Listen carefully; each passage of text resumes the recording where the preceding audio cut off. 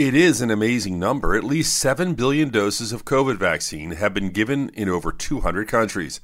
Another way of looking at this number is that about 29 million doses are being given every day.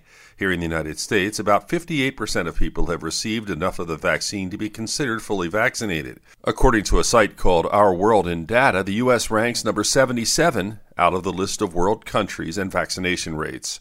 Scientists are not certain, but according to the latest estimates, until we reach a global vaccination rate of about 75 to 80%, the virus will continue to thrive and mutate. There's a great deal more that needs to be done to increase education about vaccines. With your health, I'm Dr. Brian McDonough on 1010 Wins.